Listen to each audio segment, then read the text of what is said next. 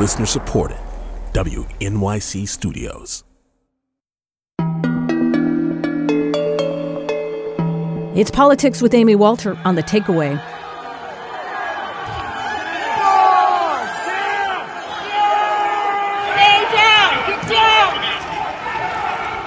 An insurrection at the U.S. Capitol building on Wednesday has us taking stock of democracy in America this hour. We start with Grace Seegers, political reporter for CBS News.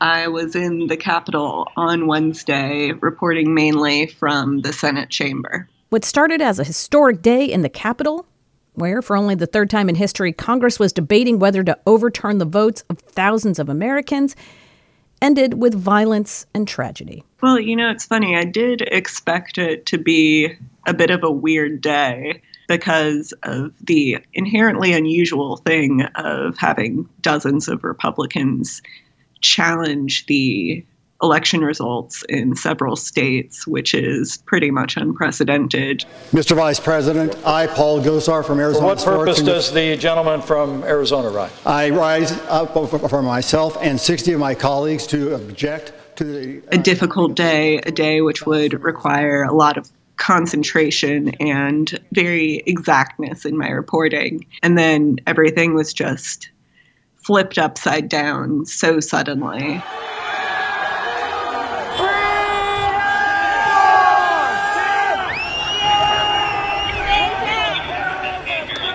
You can't have electronics in the Senate chamber. What I usually do is I'm in there for about 30 minutes or so, and then I'll come out for 5 minutes to write an email to my editors, let everyone in the Bureau know what's going on.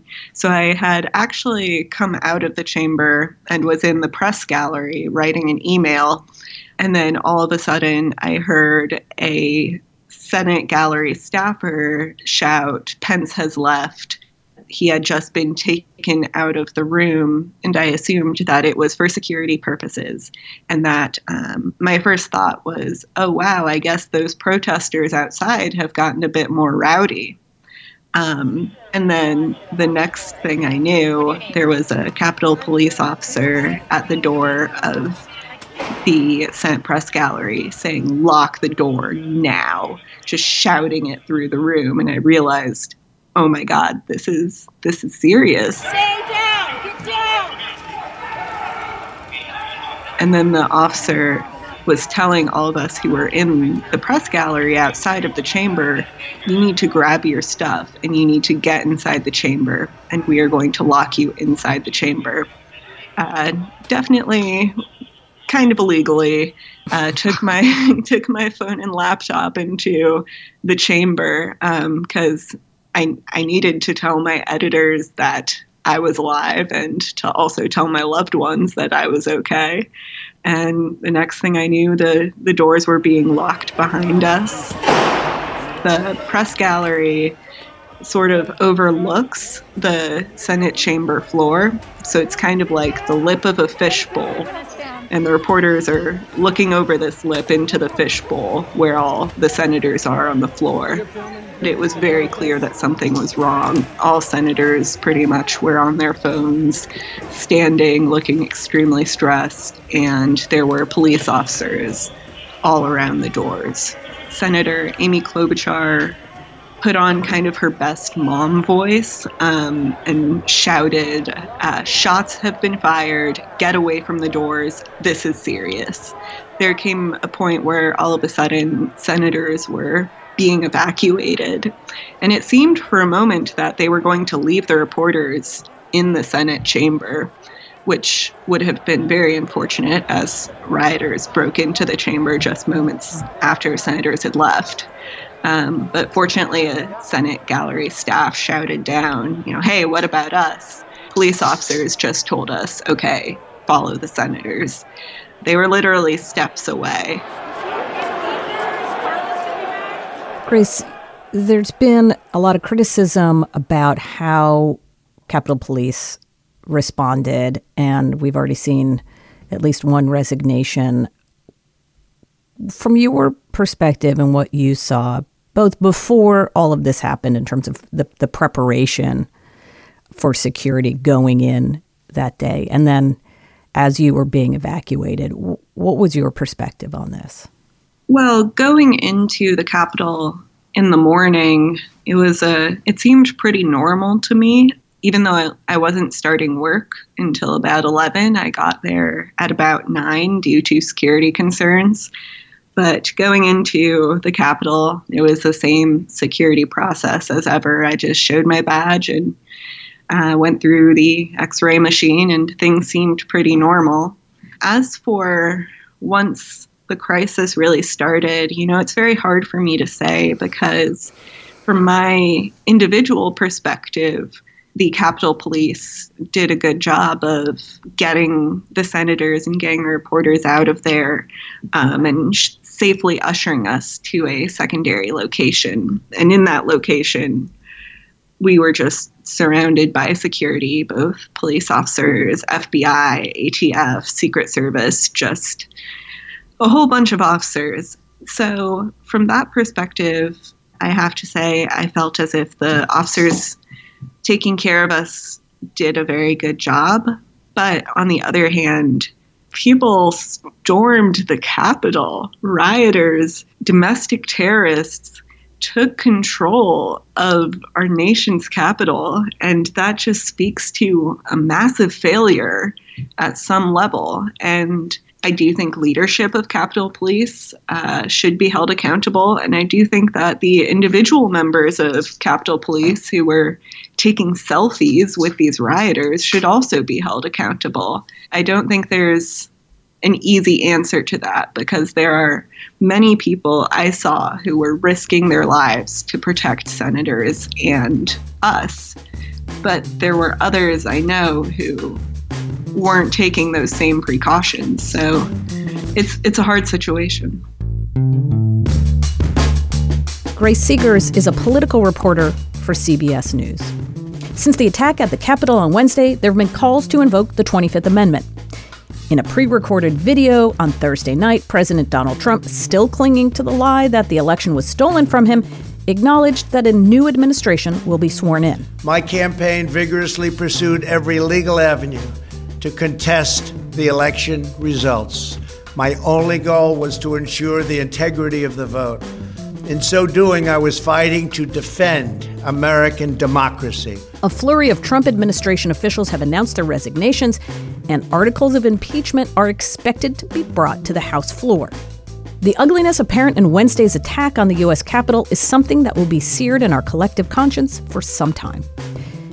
We've long watched as President Trump and the right-wing echo chamber repeat lie after lie and use divisive rhetoric to incite his base. But as President Trump prepares to leave the White House in the coming weeks, those who remain in Washington will have to deal with the loyalty he's fomented among his base and the anger that's been released. Joining me to discuss how we got to this moment and where we go from here is Adam Serwer, staff writer at The Atlantic covering politics, and Jelani Cobb, a staff writer at The New Yorker. When you look at what happened at the Capitol, there's a very tragic echo of the Reconstruction era, where you had at that point the Democrats were the party of white supremacy, and the Republicans were the multiracial coalition, and you can see examples from all over the South of armed mobs, storming state capitals or courthouses or other places of government in efforts to overturn an election on the grounds that the opposite party should not be allowed to rule. And there's something unique about a mob being incited on the Capitol by a sitting president, surely. But the idea that the multiracial party lacks the fundamental political legitimacy to govern is actually quite an old one. And it's an old one because America has had multiracial democracy only for a few short years in its long 244-year history. Shortly after the Civil War, for about until 1877, and from 1965 on. So it's a very fragile thing, and it's an experiment that could fail. And Jelani, speaking of this and this idea that we keep hearing about, this was such a surprise and no one saw this coming. You, in September, wrote about the possibility of election-related violence associated with Trump, and you compared it to, a weather forecast, that all the elements were there for a hurricane. It was just a matter of if they all lined up in the right way, which sadly they did. What do you say to those who still believe this was just a sort of once in a moment time? You know, this is a once in every 500 year kind of flood situation rather than a predictable hurricane. Yeah, I wrote about that in September and I was late, quite frankly. I could have written that piece in June or March. We could have written that piece in November of 2016. You know, all of these elements were easily and readily discernible. And, you know, one of the I think, fundamental things, the reason I made the weather forecast comparison is that the United States is consistently impaired by its inability to reckon with its own history. And so, or if we do recognize history, we think of it as something that is hermetically sealed in the past. Like, this just happened, and what an interesting fact. But we're actually, as you know, when historians talk about the past, they're looking at the conditions that led to those kinds of situations happening, and wondering if those conditions would yield a similar result in different times. And so, you know, to the point that Adam was making, the idea that you have to remove people who are representatives of, you know, kind of the multiracial aspect of American democracy, and that is illegitimate, is fundamental. It's almost mechanical. And so if you're looking at the number of times that this has happened previously, if you even remember, not going that far back into history, if you even remember 1994, when Timothy McVeigh destroyed, obliterated the Alfred Murrah office building in Oklahoma City, and he attacked the federal government because he believed it was too friendly to the interests of Black people. You know, that was his motivation. You can kind of find those kinds of dynamics again and again and again. And so it wasn't really clairvoyance or really even a great deal of insight that to say that it's likely to, these situations are likely to generate political violence. It's literally just reading, just looking at what has happened. Right. Well, for both of you then, you know, you are correct. You go back and you read these histories, and what you also recognize is that national political leaders either looked the other way, encouraged it, or hoped that they could just sort of bury it and move on. And am I naive to think that maybe this time we may be more willing to look at it in its face? And I just want you to respond to how President-elect Biden talked about this. Not only did he call them domestic terrorists and insurrectionists, but he said, nobody can tell me if it had been a group of Black Lives Matter protesting yesterday, they wouldn't have been treated very, very differently. The president-elect mentioned Reconstruction in his speech introducing his attorney general nominee yesterday. And I think that, you know, that's a very important echo, because the Department of Justice, after all, was created by the Ulysses S. Grant administration to enforce civil rights in the South. So there is, you know, there's a great deal of history there in conceiving of the Justice Department as something that is not that is supposed to defend the rights of the people. I think that you know, when you look at the protests that you saw over the summer in response to you know, police abuses, that is also another echo of that era in which people were reconsidering what it meant to really extend the rights in the Constitution to people regardless of race. The issue is, though, is that, you know, American progress is often followed by backlash. So, you know, at this moment, we're having this reckoning where we're looking at President Trump a little more honestly. And I don't think it's a coincidence that that's happening, you know, now that there's 2 years before the next big congressional election, rather than, you know, right before the last one that just happened. It's a little easier to do that politically for Republicans now. The political incentives for Republicans to do something about Trump haven't necessarily changed that much compared to the last 4 years in which they enabled him to behave as recklessly as he has. I mean, Jelani, you still had, even after all of what we saw on Wednesday, almost 60% of the Republican body, House and Senate, continue to vote against Joe Biden. So what does this tell us about the possibility going forward of a Biden coming in and really being able to like move us beyond this, have a Republican Party that is willing to move beyond this and to a better place? Just on the basis of it, there was this conversation around the time that Biden was being certified as the winner, or at least the electoral votes were coming in to give him the victory, that, having spent, decades in the Senate and knowing how to glad hand and maneuver, bills through the legislature, he would have a different relationship with congressional Republicans than Barack Obama did. And I thought that was a tremendously naive idea. For one, we have seen no reticence, seemingly no remorse from the congressional Republicans who voted effectively to side with the mob that stormed Congress this week. And the yield of that, it simply means that in the moment, people are taking some heat for it, but they have not fundamentally come to the conclusion that they were responsible or that in any way this canard about the election being stolen had led to violence, including, as we now know, the death of a Capitol police officer. And so there's nothing to indicate that I think that there's something that we're moving in a different direction as it pertains to this. And then the other bigger problem is that I think Americans are thought of as optimistic, and that optimism can easily bleed over into a kind of denial. And when we look at all of the moments that have preceded this, we've just bright-sided them.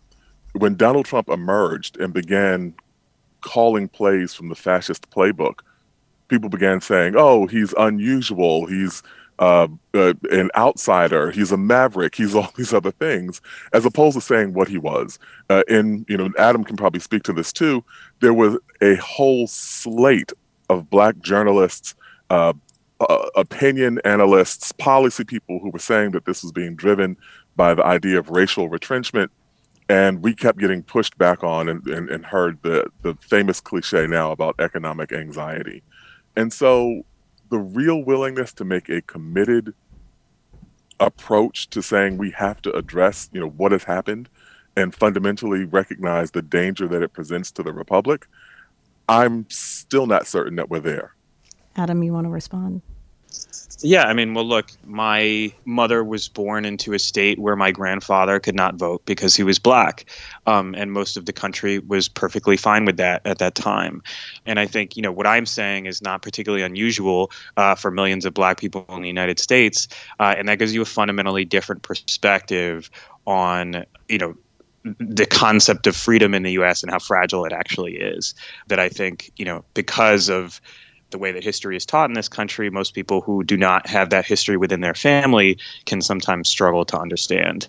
The Trump era is ending in dramatic fashion, with the governors of Maryland and Virginia offering to send their state National Guards into the Capitol to defend it from an insurrection incited by the President of the United States. That is dramatic. I would not have necessarily predicted that it would end in that way. But as Jelani said, it was clear from the beginning that Trump was the kind of person who would make those kinds of decisions and whose tenure as president could lead to that type of thing.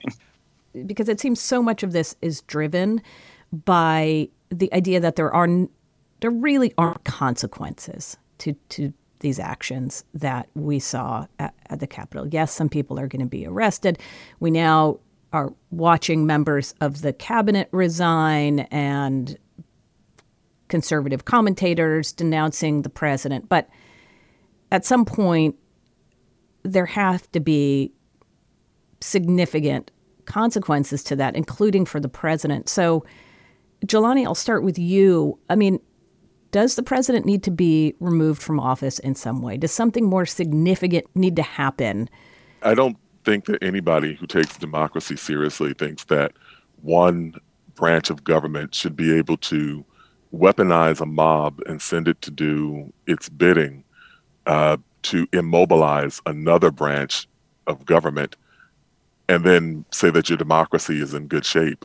I think that you fundamentally open the door to all kinds of abuses if there aren't immediate, swift consequences for that kind of action, especially now that we know that people have lost their lives as a result of these actions, needlessly lost their lives. And just think about this contrast for a moment. One of the most somber things that any president does is send people into harm's way. That as a person who takes the oath of office, that you may have to request that Americans do things that may likely get them killed in defense of American democracy and national interests. What we have is the neatest inversion of that idea that we can imagine, where we have people being killed needlessly, and where the people who are trying to uphold the interests of national security are actually being attacked on behalf of the President of the United States. If we're looking for a more profound betrayal of the office, I don't think that we can find one. And short of removal from office, I don't think that we have done enough. Anything less than that will be insufficient to say that this can't happen. Adam, what do you think needs to happen? And what about for members of Congress as well? So I think Donald Trump should be immediately removed from office, and he should be barred from ever holding office again. And then to the extent that he bears legal liability for any of the things that happened during his administration, he should face the consequences. Again, to go back to the Reconstruction era, the men who overthrew the Reconstruction governments by force, they became governors, they became senators, they ended their lives as prominent government officials. That's one possible future when you look at this. If there are no consequences for it, there will be more mobs, there will be more violence, there will be more attempts to overthrow the results of free and fair elections by force. But I think people should really be aware of what will happen if people are not held accountable for this. There will be more violence, there will be more blood, and there will be more attempts to subvert American democracy by force. Right. So this idea that, this was just Trump and that's him. But we'll get back to, quote unquote, normal politics once he's gone. Yeah, look, we have the lessons from American history. They're there if we want to see them. When you do not punish people, or when you do not hold them accountable for violently trying to overthrow a government, they will try again. It's simple. It's just that simple. Right. This conversation it has to be anchored in history in a particular way. And that's one of the failures, I think, for us to not have this conversation historically. And there are a few people who've been trying to make sure we do that. I think Adam has been doing a really good job of that. But I would encourage everyone to look at what happened in Wilmington, North Carolina in 1898. And, I've been talking about Wilmington nonstop because, that's where we have, one, there are many other examples we could go through. But that's one of the most easily recognizable instances of this, where a duly elected government is tossed out of power. Duly elected multiracial state government is tossed out of power by white supremacists. And at the very least, we can't use the word unprecedented when we look at the events of this past week. We have to understand that this is actually part of the sweep of history and part of a longer, bigger problem that we have never really grappled with accurately. Adam Serwer, Jelani Cobb, thank you both so much for joining me today. I really appreciate it. Thank you. Thank you very much. In the midst of the crisis in Washington, D.C. this week, we learned that Democrats were victorious in both Senate runoffs in Georgia. Republican Senators Kelly Loeffler and David Perdue, who hitched themselves to President Donald Trump, were defeated, handing control of the U.S. Senate to Democrats. President-elect Joe Biden will enter office on January 20th with a coveted trifecta. Democrats control the executive branch and hold majorities in both the House and the Senate. But that doesn't mean passing legislation will be easy. It is the slimmest majority imaginable for Senate Democrats. That's Sahil Kapoor, national politics reporter for NBC News. What 50 votes does get you in the Senate is control of the calendar, the agenda, action on the floor. Democrats will get to decide what business comes up on the Senate floor for a vote. That's enormously important because there are many pieces of legislation, such as $2,000 stimulus payments, that were all but guaranteed to pass the Senate if Mitch McConnell had allowed a vote, but he didn't. And McConnell has used that power very effectively as majority leader to control the Senate tightly and to kind of make sure that pieces of legislation and certain nominations that don't have the approval of the conservative movement are not allowed consideration. So with Chuck Schumer on the floor making that decision, Joe Biden's agenda has a fighting chance. But it's hard to pass much with just 51 votes because of the filibuster. 60 votes will be needed for most pieces of legislation. If you're thinking, voting rights, gun control, climate regulations, that stuff is going to require bipartisan support, and it will be very difficult for Democrats to get a significant number of Republicans on them. But the key thing to watch for is the budget reconciliation process. That is the one vehicle that a Senate majority can use to pass legislation with a simple majority, and that doesn't, and that's immune to a filibuster. So items that involve taxation and spending can be included in budget reconciliation. I would expect that to be the main vehicle that Democrats use to pass, spending on climate change action, on infrastructure, bolstering the Affordable Care Act, and probably raising taxes a little bit too. Remember, it was this process that Republicans used in 2017 to pass a major tax cut without any Democratic support. You can only use that, though, once, right? There aren't multiple budget reconciliations that you can do. Once in a year, yes. You have to pass the budget vehicle, and then that vehicle can be the course. Right. So you got to be very judicious in picking what goes into that legislation. What, though, will a Senator Warnock, Senator Ossoff, how do you think they will be in the Senate in terms of where they fit on the ideological spectrum, especially given the fact that Warnock is up again in 2022 because this was a special election? It's a fascinating question, and I've wondered about this myself, but let's start with the fact that these two ran unabashedly as progressives. They did not run away from their party or their party's progressive agenda the way so many other Democratic Senate candidates in places like North Carolina or Iowa did. And they won in a state like Georgia, as historically conservative as Georgia, while running unabashedly as progressives. That is a significant thing that I think will make them feel not only free, but feel a little bit compelled to govern as progressives as well, because a lot of the voters in the Atlanta metro area that were essential to their victory aren't really expecting them to be milquetoast and aren't really expecting them to, sound a little bit like Republicans when they come to the Senate. It's not quite the profile that someone like Joe Manchin or John Tester runs on in their smaller rural red states. So I would expect them to be progressives. That's such a good point, because even in Georgia, for years, the conventional wisdom was there's no way Democrats can win unless they put up a moderate to conservative white person who can kind of appeal to those Republican-like voters in the suburbs. And they tried that again and again and again, and it failed and failed and failed. And yet what we learned, it seems, from 2018 to 2020 is putting an African-American candidate on the ballot in a state that is more than a third African-American, and having that candidate, as you said, run on an unabashedly progressive platform is actually the recipe for success. And that entire Democratic playbook, Amy, is about to face a reckoning. The idea that in, purple or red states, what you need to do is basically run as a vanilla Democrat, distance yourself from the party platform, downplay the prospect of your party taking control.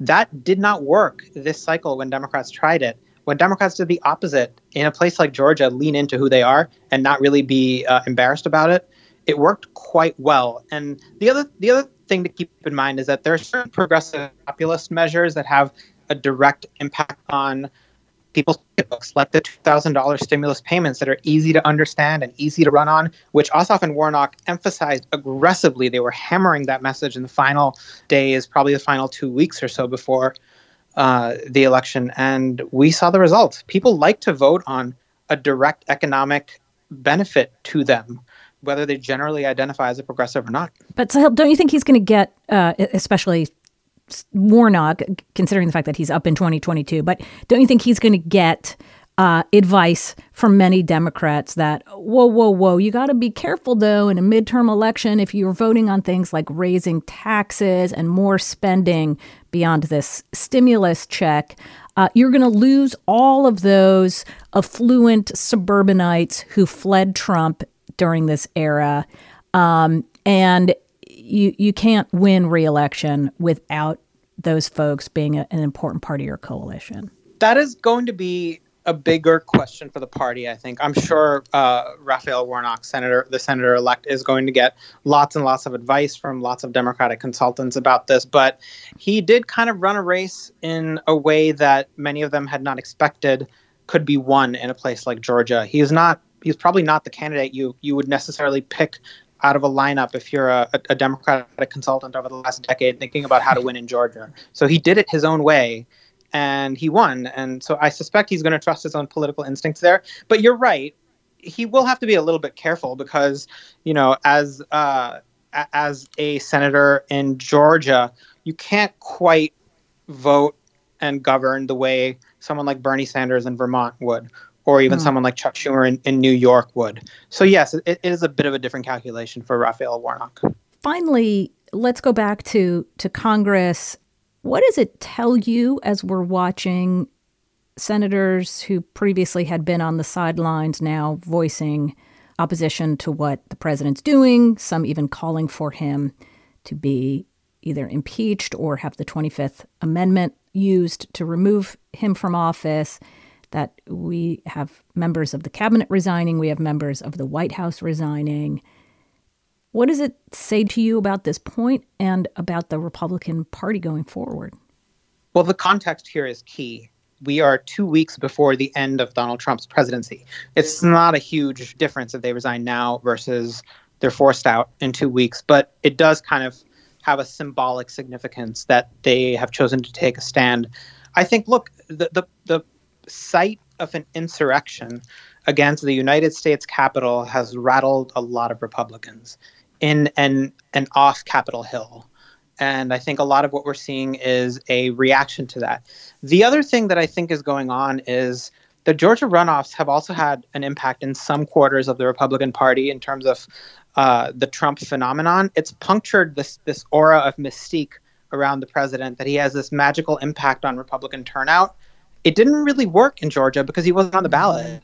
I think one of the lessons is that when Trump is not on the ballot, he's not very useful to Republicans, and he's in fact an albatross around their necks, as we saw with Kelly Loeffler and David Perdue, how badly they lost suburban areas that Perdue at least had won pretty comfortably in his previous Senate race. So I think this will cause Republicans to do a lot of thinking, not only on the impact that Donald Trump has had on the party substantively, but whether it is at all in their benefit or whether it is detrimental to them to continue with his political style and continue to embrace his approach to politics.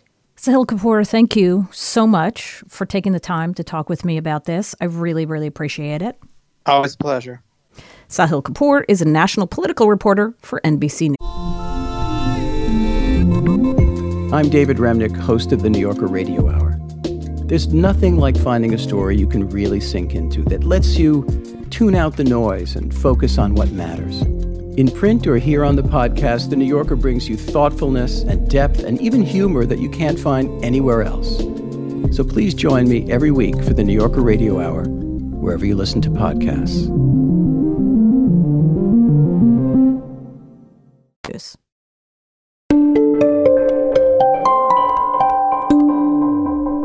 It's Politics with Amy Walter from The Takeaway. The fragility of American politics was on stark display this week.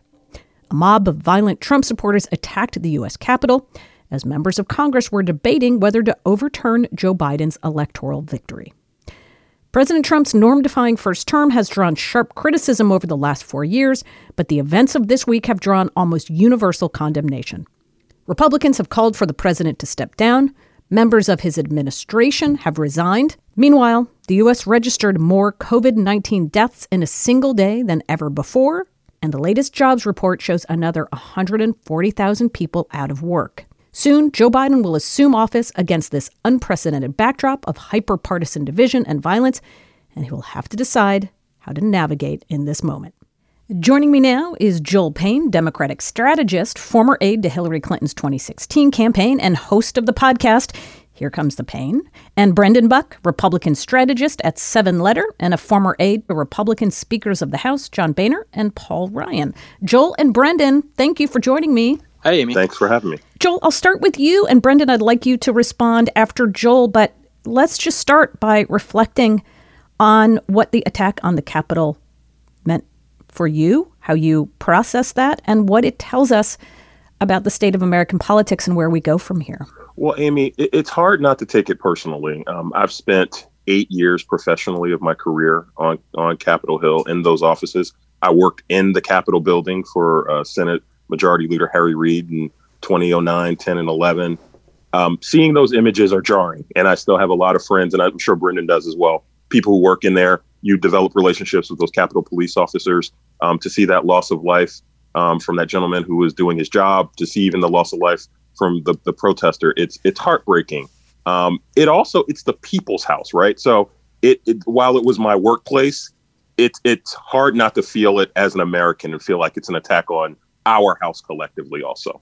Yeah, the building is personal for any of us who worked there. You never forget the wonder that you feel when you first walk into that rotunda, you first step foot in the chamber of the House. It's special. It's where important things have happened in this country. It's where you go to do good. All of us who got involved in politics did it because we believe in things, because we want to make things better for people. We want to go have a battle of ideas. And there's a romantic notion to it. And then to see it desecrated like that, to see not only not good happening there, but to see such, frankly, evil people trying to undermine the very democracy that building stands for was painful. It was emotional for me. It was emotional for a lot of my friends and former colleagues.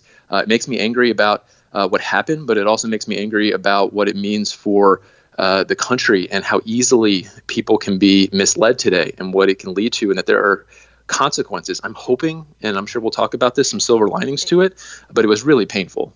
Yeah, so let's talk about those consequences, because we've heard thus far calls for the president to step down, for the 25th Amendment to be invoked.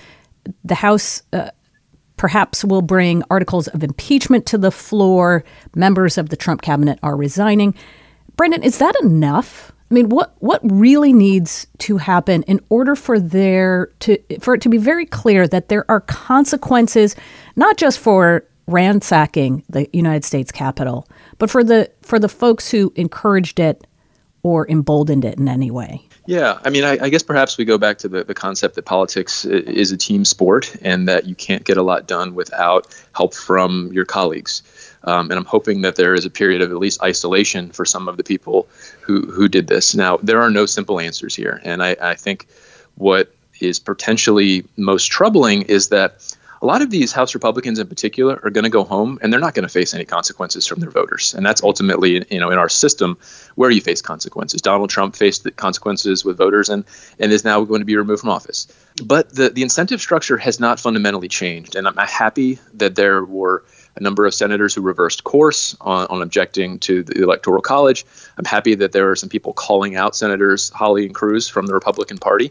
I fear, though, these members of Congress are going to go back home now, and what they're going to hear from their constituents is don't surrender, don't give up on Donald Trump. There was nothing wrong with what happened. And that's why I think you still saw 100 or so House Republicans continue to vote after what happened. So it's not easy. It's not easy to bring consequences down on people when their voters still like what they saw. What about, though, sort of official Washington, Brendan, that donors, that PACs, that others say, you know what? No, we're not donating to anybody who supported this. And the people we are going to support are the people who stood up and did the right thing. Yeah, there are certainly places where you can make people feel pain, and you're already seeing that with Josh Hawley. Some of his biggest donors are backing away. I know that there are conversations among corporate PACs saying they're not going to give to anybody who participated in it. And that's one pain point. But, of course, Josh Hawley was fundraising off this himself. And so there are other outlets where they can get money. So the old days where the party was able to sort of hang over the party or over members and sort of tell them what to do and use money to influence them, those days are long gone. And so it's harder than ever to get people to do that. Joel, I'm wondering if you can talk to us, too, about what do you think Democrats should be doing right now? What happens with this impeachment? Well, I think impeach and remove is so important because it bars President Trump from ever seeking federal office again. And I do think that is the functional purpose of doing that. There is also a message to send that you're not going to accept that kind of behavior. And to anybody in the future who might want to replicate the Trump model, that's a discouragement to them. So there's a reason why you would want to do that. There are a lot of ramifications around how to do it. Is it better to do an impeach or remove? Is it better to go through 25th Amendment and Mike Pence? That's the debate that's going on right now. But Democrats are pretty united on that idea. Joel, let's talk about the path ahead now on January 20th and beyond for President-elect Joe Biden. After the results of Georgia, he's now got the trifecta. He's got the House and the Senate. We know it's a very slim majority. But what do you think his first priority here should be? And do you think it's realistic, this idea about like a reset, that he's going to come back, return us to normalcy, move on beyond Trump? Like, how does that happen? Well, the reset is something that Joe Biden has talked about a lot, but he needs a good faith partner on the other side, right? So Joe Biden can want to do that all he wants. I mean, Barack Obama was elected with much more fanfare, frankly, and a lot more wind at his back. He had a bigger Senate majority. He had a bigger House majority in 2009 when he took office, and still was thwarted by Mitch McConnell and by congressional Republicans. So I think Joe Biden, if the moment carries forward, sure, there's a chance that Biden could do all the things on a bipartisan basis that he wants to. I think he's certainly going to govern from the middle because that's his gut. But also, I think the moment's going to require him to do that. He's going to have to act quickly on another stimulus package. I imagine a lot of the fighting on the Democratic side of the aisle will be between the progressives and the moderates about whether or not to act some of these, what we call democracy reforms, things like filibuster reform, judicial reform, maybe even something like bringing back pork projects, which, Brendan, I know you and I started politics where that was a thing, and nowadays it's not. So there are a lot of kind of ways of government that have to be decided. And I think that Biden will have a lot of pressure from his left flank to be aggressive on those things. I think the pressure from the country will be to govern from the middle, and that's the tension point. And what do you think about that, Brendan? Because you were up there during the Obama era, and he obviously had a much bigger majority than what Biden's working with now. How do you think Republicans are going to react to him and to this moment? I do think potentially this moment provides an opportunity for everybody to stop and sort of take stock of why you're there and what you're trying to do. I don't think we should delude ourselves into thinking that we are now going to be entering a period of bipartisan harmony. That's just not realistic. And, for the reasons we talked about earlier, there's still going to be a lot of incentives and structures for Republicans to oppose Joe Biden. I mean, there's an old saying on the Hill that the job of the minority is to become the majority, not necessarily to do anything constructive. That said, there are some things that are potentially front burner items. Certainly, a COVID package of some sort is not a particularly partisan or political issue. And that could be a good first step for Joe Biden to set a good tone. I do think, and it's something that Joel hit on at the end, there's going to be some intense pressure from the left to do big things. And I can tell you, when you're so divided and you can't get much done, members of Congress start to get very antsy, and particularly your base gets antsy. And even if you don't think that you have a way of getting something across the finish line, they want to see you start trying. And it will be interesting to see how much Joe Biden can resist and push off the temptation to do some of these really big controversial things like Medicare for All or a Green New Deal that would imperil that majority and potentially give Republicans an opportunity to jump right into the role of the opposition party. And Joel, how much pressure do you think there will be post-Trump presidency to use the power of the government, the Department of Justice, and other forms of government to exact some sort of punishment on President Trump or on members of his administration? Yeah, I think the central question we're kind of getting at here is what is Joe Biden's approach? Is he going to go the Jerry Ford model, which, of course, when Jerry Ford took office, his goal was to kind of be a healing balm for the country, pardon Nixon, bring the country together, not use his time in office to exact revenge on Richard Nixon and all of his political allies. I don't think that there is an appetite for that in the country broadly and also in the Democratic Party. And I don't think Joe Biden can do that. Also, we're complicated by the fact that Joe Biden's window is probably really small here to do something big, given the fact that there's a lot of discussion that Joe Biden might be a one-term president given his advanced age. So there are a lot of things at play here that are going to limit Biden's time. He's probably got about the first part of this year to really enact an aggressive, proactive agenda. And there's going to be so much pressure. I cannot overstate enough how much pressure there will be on Biden to act quickly. Speed is everything when it comes to moving in Congress. Right. And given what you've seen about the folks he's put around him, do you think he's able to do this? I think he's able to if he wants to. I don't know if he wants to. I had a Democrat joke to me that Joe Biden might have been the most unhappy person to have those Georgia races go the way they did, not because he didn't want Warnock and Ossoff to win, but because it kind of boxes him in. And in a way, Joe Biden was somewhat tailor-made to be president of a divided government. A Democrat-only government, that's a lot of pressure on Joe Biden. Can he live up to all the expectations of his base? Time will tell. Brendan, where does the Republican Party go from here? We keep hearing about this is a party that has been molded in Trump's image, and it's going to be very hard to disentangle it. Or do you think maybe it doesn't last as long as some folks are predicting? Well, he's not. I don't think he's going anywhere. And as I said, I don't think there's going to be a clean break. I am somewhat hopeful that what happened in the last week will finally show people that there are some consequences to Trumpism, because for a long time, Republicans it took some of them a while to get there, but eventually all jumped on this bandwagon, and they found that the politics worked for them, and they didn't ever really see the downside. When everybody is sort of swimming in this pool, it's easy to kind of get away with some of the more shameless things that happen. Now they saw that there are consequences to that, up close and personal. They saw that when you lie to people and you mislead them about things, they believe you and they're listening, and it can get dangerous. So I'm hoping that, I don't know that there's going to be any immediate swift rejection of Trump or Trumpism, right, but potentially there will be some reflection where they think, well, maybe I shouldn't mislead people quite so much. Maybe I should start being a little more direct and honest about what I say, because, people are listening, and people will do things if they feel like things have been stolen from them. Right. Or do you think this ushers in a more kind of a return to the traditional Republican, or is that sort of gone forever? Well, we are in such a post-policy world, and what Donald Trump was a cultural leader more than he was a political leader. And so the party is going to have to find some way to beat him with something else if they want to. You can't just offer an old agenda. You need to be able to speak to the reasons that he won. So I think they need to appreciate that dusting off the old policies isn't going to do it, and they need to find a way to communicate to the people who feel like Washington hasn't been listening to them. Joel, I want you to think back over these last few years, the time you have spent in politics on Capitol Hill, and help us understand how we got to this place. So, Amy, look, it is easy to be very kind of lazy and reductive with our analysis, and I'm guilty of it as well. So I try my best not to be.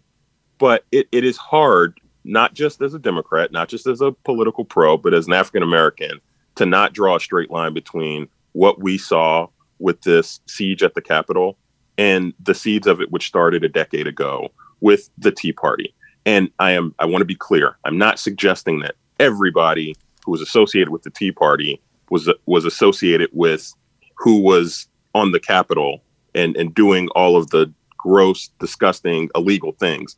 But I will say that that movement has roots in the Tea Party, because it started out as an anti-Obama movement, and they disguised themselves as a movement that was focused on spending and concerns about spending, given the fact that Barack Obama was in office. But you got to remember, these folks came out of nowhere. They had no problem with spending when George W. Bush was the president, was spending, exorbitant amounts of money when he was passing tax cuts for the wealthy. Okay, so then Obama comes in, and then they become the Freedom Caucus, right? And then these folks kind of transform a bit. Some of them break off, and then some of them become the base of Donald Trump's Republican Party and his hardcore Republican base. And so for me, what we saw this week was a culmination of about a decade of aggressive activation of this base of the Republican Party, but this particular part of the base that really has been ginned up to not believe in institutions, to believe that everybody in government is lying, to believe that everybody in government is working against them. They believe in the deep state. They believe in conspiracy theories like QAnon. And so really, in a lot of ways, and Amy, I heard you on another recent platform discussing this, and I totally agreed with you. It's the logical evolution of what we've seen in the last decade of politics, which is really kind of the span of my career as like a senior political guy on Capitol Hill.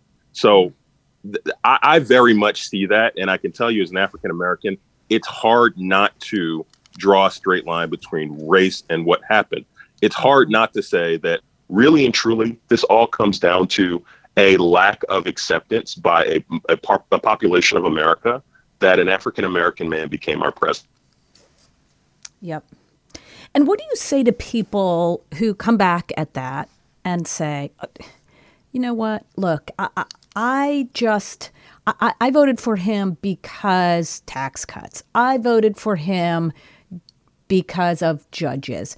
I never approved of all the stuff he said about immigrants, et cetera. And you're just putting this all into this one deplorable basket. And that's not fair to call 75 million people racist deplorables. No, in fact, I wouldn't call 75 million. I mean, you literally can't build a movement off of 75 million people all being kind of one thing, one monolith. Right. But we do know that really kind of insidious base that we saw realize its kind of natural evolution this week. We know they've taken over the Republican Party. That's the only way to explain why you've had folks like Mitch McConnell and Mike Pence and Kevin McCarthy all buy into Trumpism. When we know, I mean, Amy, you're a journalist.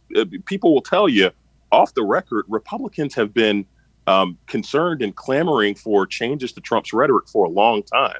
They've just gotten, it came home to roost this week because their personal safety, their personal space was threatened in a way, by the way, that millions of Americans have been threatened over the last 4 years. If you're an undocumented migrant, if you're an organizer at the Women's March, if you're a racial justice marcher for George Floyd or Jacob Blake or a number of the other hashtags that have grown out of police violence, you have felt that threat for 4 years. It just so happened that it attacked Republican political elites this week. And I think that's what we are watching the remnants of in the days following this event. Brendan Buck, Republican strategist at 7letter and a former aide to Republican speakers of the House, John Boehner and Paul Ryan, and Joel Payne, a former aide to Hillary Clinton's 2016 campaign, CBS News political contributor as well. He's also the host of the podcast, Here Comes the Pain. Thanks to you both. Thank you. Thank you, Amy.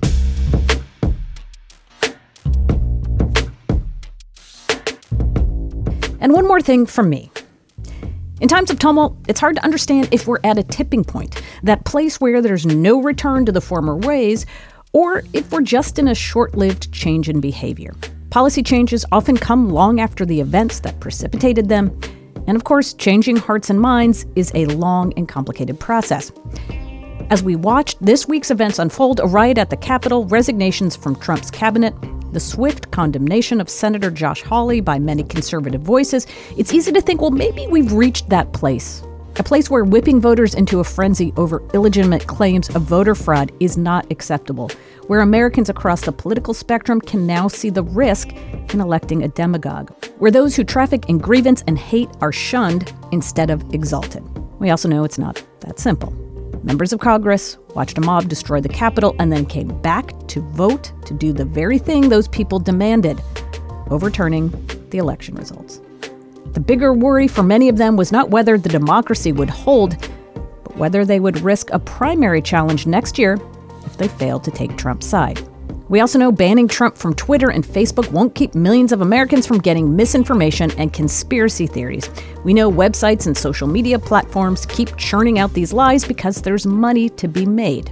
But while our information ecosystem is more complicated and difficult to regulate than ever, real leadership matters as much today as it ever has. It's not easy telling people what they don't want to hear. It's easier to duck and dodge the truth as much as you can, but at some point, the truth catches up with you, and it's caught up with America. So if you want to see change come to our politics, reward the leaders, even those you disagree with, even those who you may think have come to recognize this dangerous moment too late. I know it is hard to be optimistic. We've been here so many times before, where it feels like we take a step forward only to go 2 steps back. But what keeps this democracy afloat is faith and hope. Please hold those values close to your heart. It's not easy, but it's the only way to heal. Our senior producer is Amber Hall. Patricia Jacob is our associate producer. Producer Jackie Martin helped us out this week as well. Polly Irungu is our digital editor. David Gable is our executive assistant. Jay Cowett is our director and sound designer. Vince Fairchild is our board op and engineer. Our executive producer is Lee Hill. Thanks so much for listening. It's Politics with Amy Walter on The Takeaway.